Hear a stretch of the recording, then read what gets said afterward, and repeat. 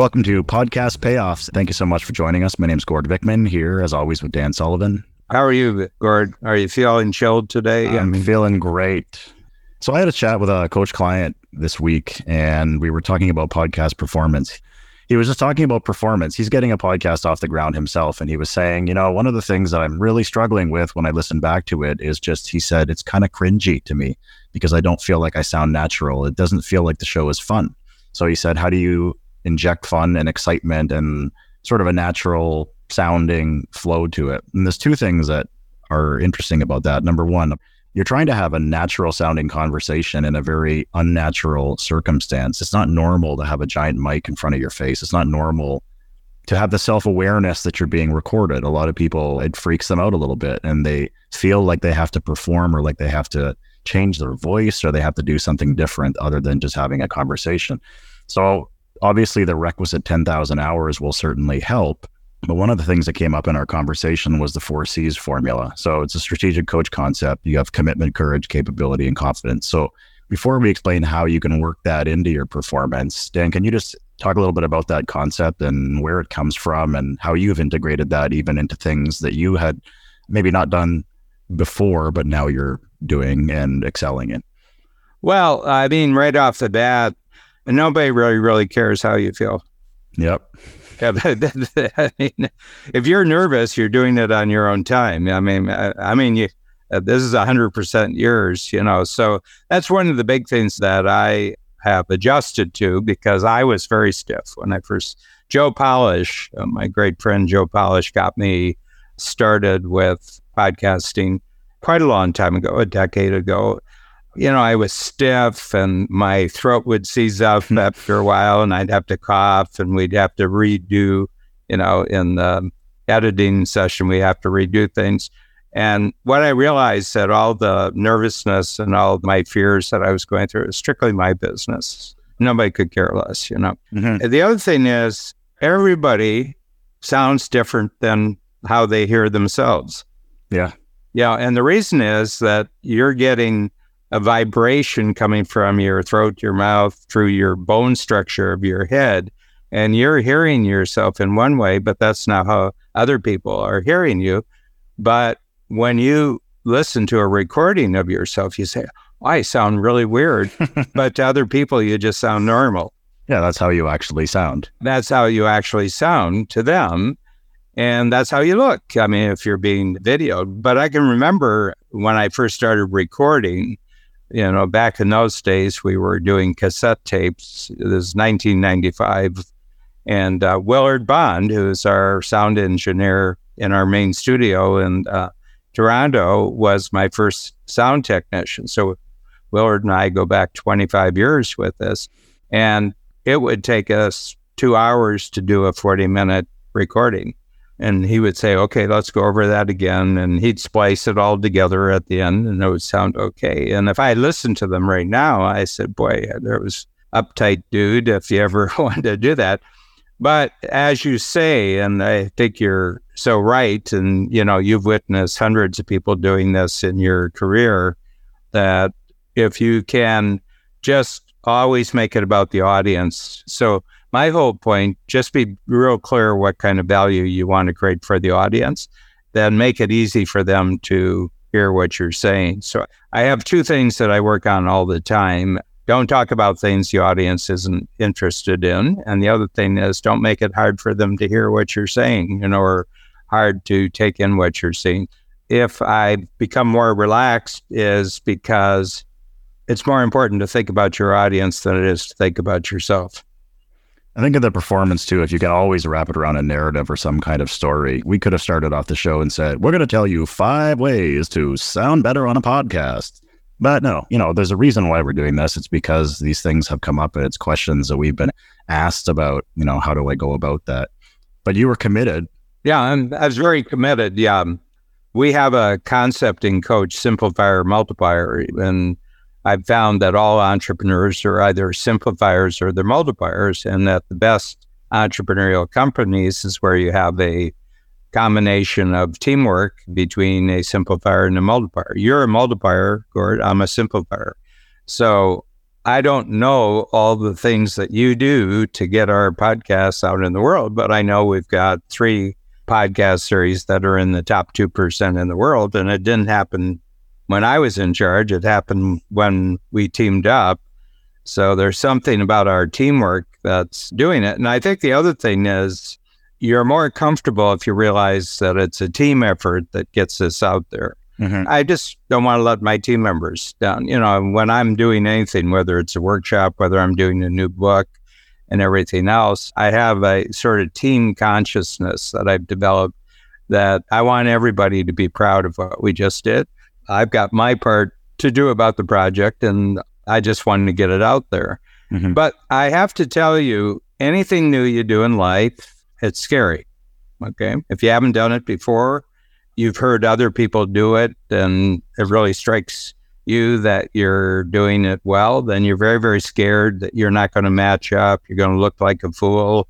You know, people are going to think this is weird, what you're doing. It isn't going to work. Nobody's going to listen. But that's called fear. If you haven't done it before, you don't know what it is that you're getting yourself into. So you have to commit to yourself. And I wouldn't commit to doing my first podcast. I'd commit to doing my first 50 podcasts. Mm-hmm. And every 5, I'm going to take a jump in capability. You know, the first one, first of all, nobody cares. You know, I just have to tell you, nobody cares. The only thing they care about your podcast is, hey, that was interesting. That was useful. That's the only thing they care about. Mm-hmm. And then you mentioned the second C there was courage. Courage, yeah. Courage is when you're not feeling confident, you have to have a replacement, and replacement's called courage. And the difference between courage and confidence is that confidence feels good. I remember early on in my radio career, so I would have been 24, 25, I guess, and I had just started on the morning show down in London, Ontario, not London, England. So I was the technical producer, and I was just in charge of, you know, operating the digital audio console with skill and precision to make sure I didn't play something that shouldn't have been played. And as a goof, the 2 hosts used to send me out sometimes to do little contests and whatnot. And I remember being so nervous to go on because I knew there were between, depending on what quarter hour we were in, 65, 75, 85, maybe 100,000 people would be listening. And they sent me out one day to do some kind of contest to give away tickets. And then they called me back to tease me a bit, but I was on air and I didn't realize it. So I let a little 4-letter word slip, and I thought that was the end of my career. It turned out that was the greatest thing that could have ever happened to me, because the emails and the calls started flooding in saying, who is this guy? And they were actually mad at my co-hosts for pulling this young fella onto the radio and not telling him that he was on air, and then having me be completely mortified. And, you know, I think we got one complaint from someone who said that was just unconscionable and how dare we do that. But everyone else was like, that was the funniest thing I've heard on the radio in a really long time. You got to tell people when they're on air. So anyway, that's where a little bit of my courage as far as broadcasting came, was just knowing that people don't really care, and they're very forgiving with, you know, what you're doing and the things that you're doing. As long as you're providing value and the show at least has some benefit to them and you're not wasting their time, right? Mm-hmm. I mean, if you divided your getting used to that into stages, you know, and I'm asking you to create something right on the air here. Mm-hmm. Yeah. But if you could take, you know, where you were when you walked into a radio station one day, and then having a meeting with me to talk about the future of podcasting as strategic coach, if you could look at 5 growth stages you had in terms of commitment and courage turning into capability and confidence, what would you say one of those would be? And then we can find a second one to follow. I mean, the 4 C's is obviously a great formula. It is the formula to do anything. First, you have to be committed in your desire to do something and to improve. And your courage comes from not screwing it up, or at least doing things competently until you gain the capability.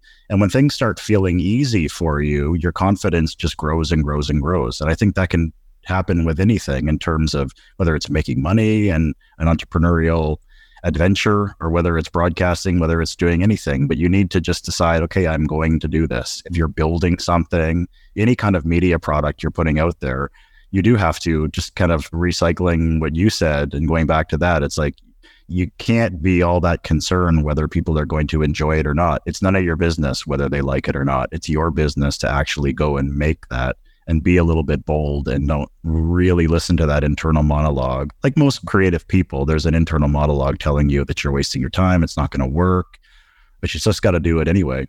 Some of the jumps that we've had at Coach, obviously, realizing that our shows were getting big enough that they were going to be featured on Apple Podcasts and iTunes. They don't tell you when this is going to happen. You just have to come across them. They don't send you an email. Steve Jobs doesn't rise from the grave to send you a telegram. You just have to notice that it's there. And when I noticed that we had 4 featured, and they're cyclical, so some of them show up and disappear. But I remember thinking, wow, of the 900,000 shows that are floating around out there, they have 4 of yours. Obviously, the one with Peter Diamandis, the one with Joe Polish, 10X Talk, Exponential Wisdom with Peter, 10X Talks with Joe, and then your Multiplier Mindset, your solo show with our coach clients, and Inside Strategic Coach with Shannon Waller.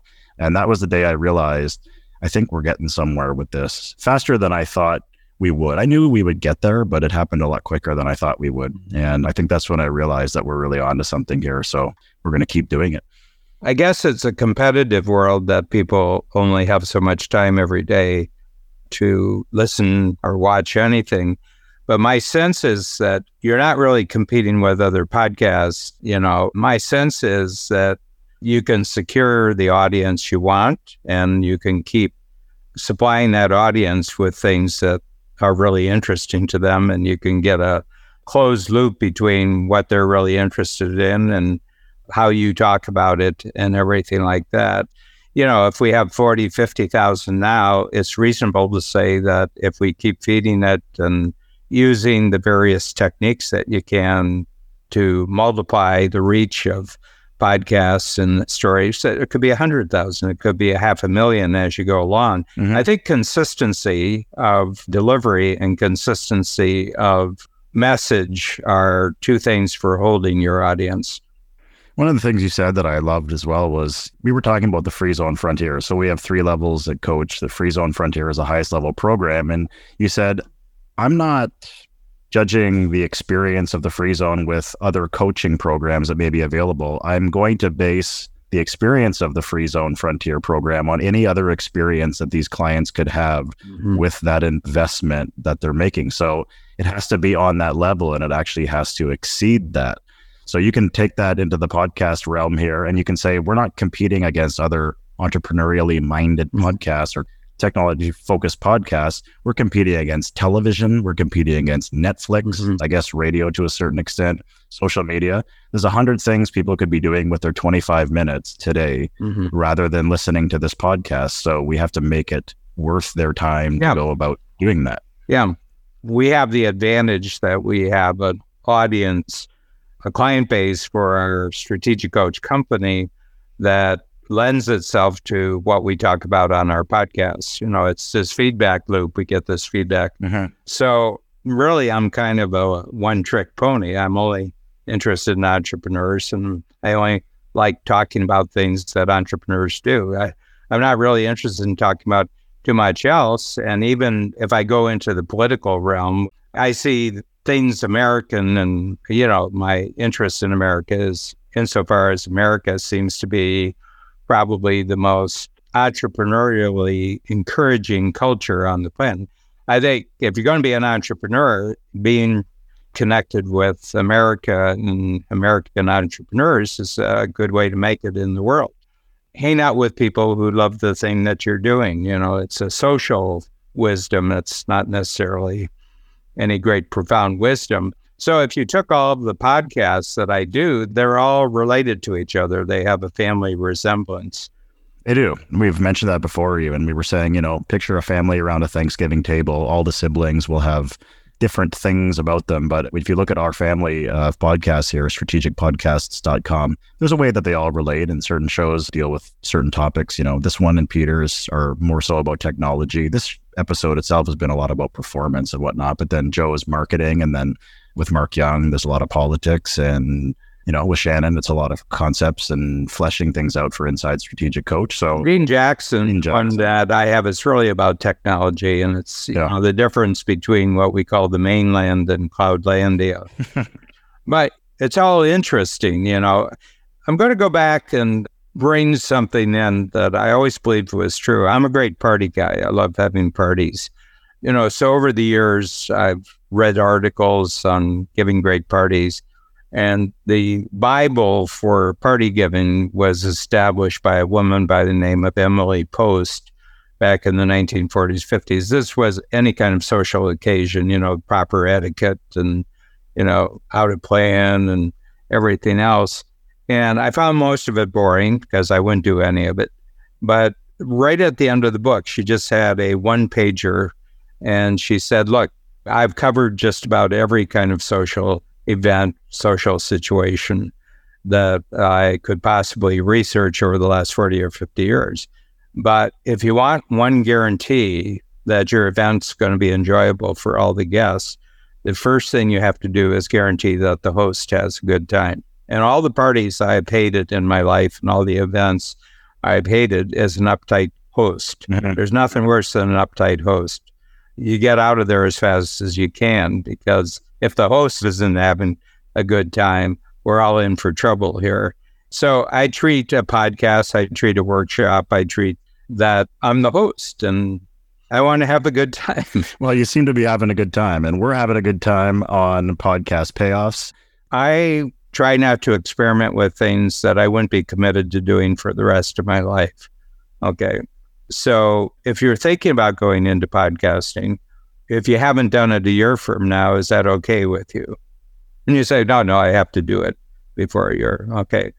If you haven't done it 6 months from now, is that okay with you? No, I have to have some experience 6 months. What about 3 months? If it's 3 months and you haven't started yet, is that okay? Well, I'll start at 3 months. I said, well, good. Now you've got a deadline. See, the big thing is that you just give yourself a deadline to get started. Then how long are you willing to stay with it before you start judging yourself whether you're any good or not? See, when I started coaching, I said, well, I'm going to do it for the rest of my life. So 10 years, 20 years, I'm going to be doing it. So since you're going to do it for 20 years, how soon would you like to enjoy it? Start right now, I guess. Yeah, just why don't you just enjoy every step? Why don't you just enjoy the journey and not worry too much about the destination? Yeah. You hear that a lot, is enjoy the process, because it's all you really have, continuous evolution. And that's what we try to do on this show here and all the shows on Strategic Podcast Network. Well, I just want to say that with reference to what people will say, that they cringe when they listen to their first attempts. And I don't. I go back. I say, I'm proud of that individual. That individual was scared. That individual that did that first podcast was doing it on sheer commitment and courage. The capability and confidence wasn't there, and I'm really proud of that individual. And that's the way to go about it. The 4 C's formula, courtesy of Dan Sullivan and Strategic Coach here. If you want to learn more about 4 C's, you can go to strategiccoach.com, click store, and then the mini book, the little book there, covers the 4 C's, and you can find out everything you want to know about that concept. So thank you so much for joining us today on Podcast Payoffs. Always having fun as the two hosts here, because if we're not having fun, no one's having fun. So we got to continue having fun. I hope you're having fun too. If you like this episode, tell one entrepreneur or anyone interested in technology podcasting if you think it could help them get a little bit better on their own and increase their capability and confidence too. Thanks so much, Stan. Thank you, Gord.